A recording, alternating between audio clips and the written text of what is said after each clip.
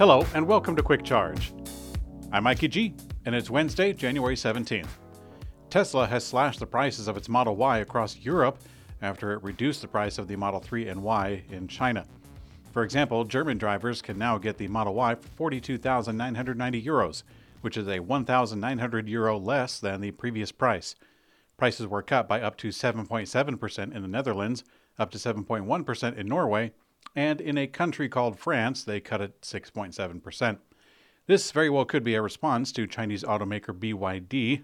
Electrek reported last week that BYD is dropping the prices of their EVs in Germany by as much as 15%, with its Auto 3 model now having the biggest cuts. Volkswagen has also been slashing prices for their ID line in the old world. There's also a bottleneck of production for Tesla, Volvo, and others. Tesla is stopping most of its EV production at Gigafactory Berlin, which builds the Model Y for the European market. This from January 29th to 11th due to the deliveries from China being delayed in the Red Sea.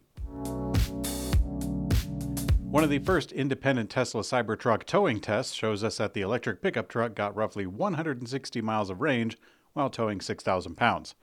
A YouTube channel called Voyage ATX towed a Model Y on a trailer using the Cybertruck. The owner didn't share the towing load, but it should be roughly 6,000, considering the Model Y is 4,000 pounds, and on U-Haul they show that their trailer is 2,210. Now, the test was done on the freeway, albeit in the slow lane, on camera at least, and the average trip was a consumption rate of 748 watt-hours per mile. Now, to give you a sense of scale, the Model Y, which is a very different vehicle with an aerodynamic shape, consumes about 300 watt-hours per mile.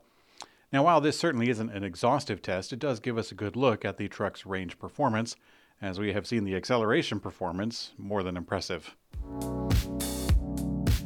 2 months after the first introduction of the first ever lease program for the R1T pickup, Rivian has now expanded the offer to include their R1S SUV. Additionally, the American automaker has extended the lease program to additional territories in the U.S. The electric adventure company now brings a total of 16 states in operation at the moment. The automaker seems to be ramping up production in a healthy way also, as current delivery windows for the R1S lease are actually just 1 to 2 weeks. Volvo's CEO said that they saw tremendous growth with their electric vehicles, and now claims that Volvo has much more pricing power as it rolls out their cheapest EV so far, which is the EX30, starting at $35,000.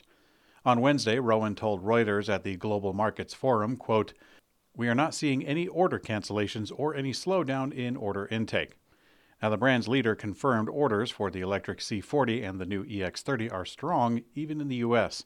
The electric vehicle will be available in 2 versions, a single-motor extended range and a twin-motor performance model. Volvo calls the EX30 a cornerstone of their EV plans, expecting it to become the best seller in the coming years.